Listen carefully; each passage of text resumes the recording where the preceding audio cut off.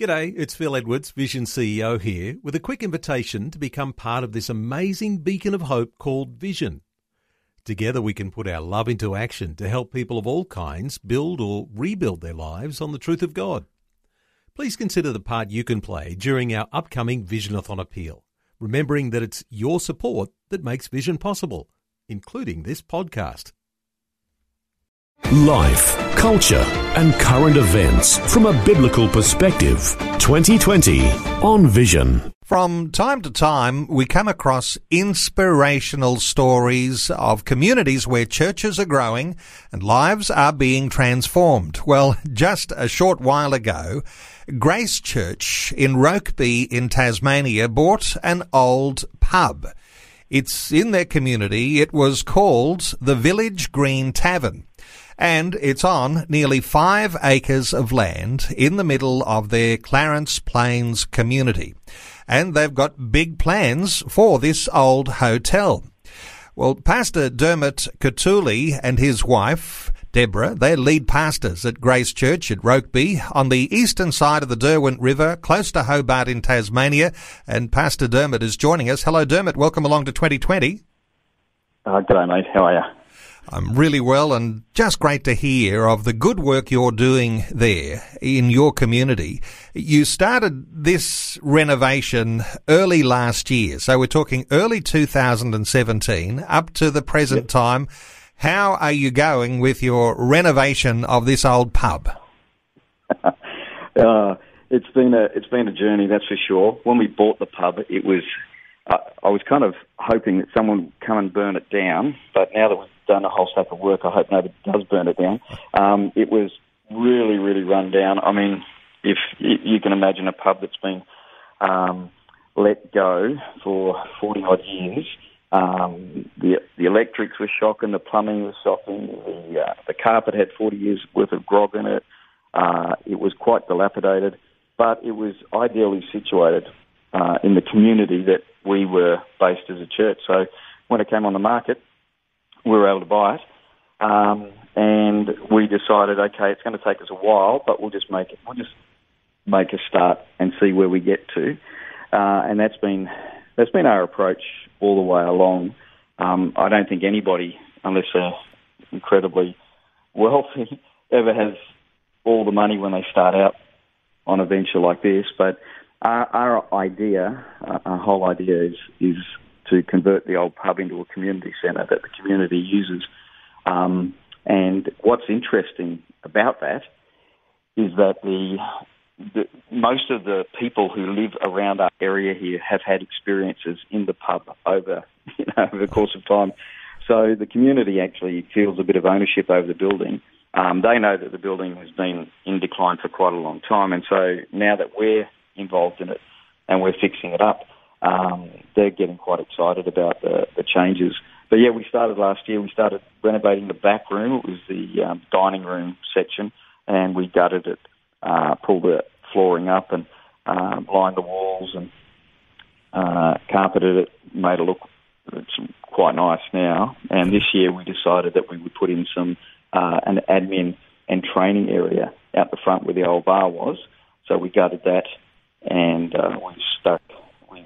we paid a carpenter to come. We bought the timber for the framing, paid a carpenter to come and get stuck into it.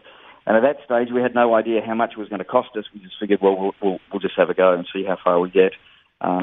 Dermot, this is one of those occasions where you're a local church. You didn't have any money. Was there a story to tell with the way that you were able to acquire the old pub and then make a plan for the future? What's the story in the lead up to actually getting the pub and having it in your possession to do with it as you wanted to do? Okay, well, we had a building in the city of Hobart. It was heritage listed. So the problem with heritage listed buildings is you can't actually sell them for very much because they're a pain to develop. We were told that we'd get between 400 and 700,000 for it if we tried to sell it, but we were able to get 1.2 million, which was fantastic. It was a real godsend. But the reason why we sold it was because we had been offered land out near the airport by Harvey Norman, And they said, look, we've got some acreage out here beside a big shopping centre. Would you like to buy the land? And we said, yeah, absolutely. So we went into this process. So we moved from the centre of the city across to the Eastern Shore, and we were renting premises. And Harvey Norman never got around to actually releasing the title deed. So we brought the entire church over, and then weren't able to purchase the land. And we sat in rented premises. We couldn't find a place where we could have morning services, so we were running an afternoon service at 4 p.m. service. And we sat there for 5.5 years waiting for Harvey Norman to pull the finger out. And then we had to make a decision. It was kind of like, well, where do we go? What are we doing? We're renting these premises. We're in limbo. And in the space of a very, very short period of time, a local school on this side of the river, Emmanuel Christian School, built a performing arts centre and asked us if we would like to have church there. We said absolutely. And at the same time, I got a phone call from a real estate agent out of the blue saying, hey, I hear you're looking for a building. And I'm thinking, no, how did you find that out? And he said there's a pub in Rokeby that's coming up for sale. Now, my wife and I had lived in Rokeby for 12 years when we moved back down to Tassie. And I said to him, there's no pub in Rokeby. I lived there for 12 years. There's no pub. What are you talking about? And he gave us the address. So I drove out there and met him on the property. And it's just right beside the main road. I don't know how I missed it. You just drive down this street from the main road, and there it is at the end of the street. You just drive straight into the property. 5 acres of land in the middle of suburbia. And I just looked at this place and thought, this is nuts. Where did they hide this all this time? So we actually ended up being able to buy it cash, which was a real blessing. So we purchased the 5 acres and the building cash, and then we thought, okay, well, where do we go from here? We spend our money on the building. Once you've got the building, then you've got to go with the renovation. And you have a saying, don't you? Start where you are, use what you have, do what you can. And no doubt you had your church people behind you, and they were all in, no doubt, as to you rolling up your sleeves, and they were playing follow the leader. Yeah. Look, we've got a fantastic church. I mean, it's interesting. Looking back in hindsight, sometimes, I mean, you're able to figure things out in hindsight, but you've got to live your life going forward. If I'd tried to move our church from the centre of the city to a housing commission area, I probably wouldn't have been able to pull it off. But because we sat for 5.5 years, and God really dealt with us and our heart, when this came up, it was like, absolutely, let's do it. And we've had just incredible support. I mean, we tried for this. Our latest reno, we had about $15,000 in the bank, and we took it to the church. Said, "Look, we want to try and raise another $15,000. Let's do it. We can do this. It's not a problem." And look, I've seen the photos on your website, and from the, as you say, the rundown pub that it was, you've turned it into something absolutely fabulous. Modern offices. I noted you'd changed the public bar into some administration offices.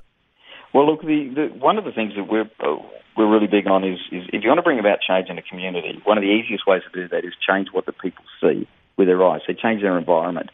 And what we're really believing is as we renovate this dirty, smelly, rundown old pub and turn it into something beautiful, a community centre the whole community uses, that the community around here will look at the pub changing and will think that if there's hope for the pub, then there's hope for my life. And we're kind of using it as a big object lesson for our community. But even when we first bought it, when it was run down, we opened it up to the community.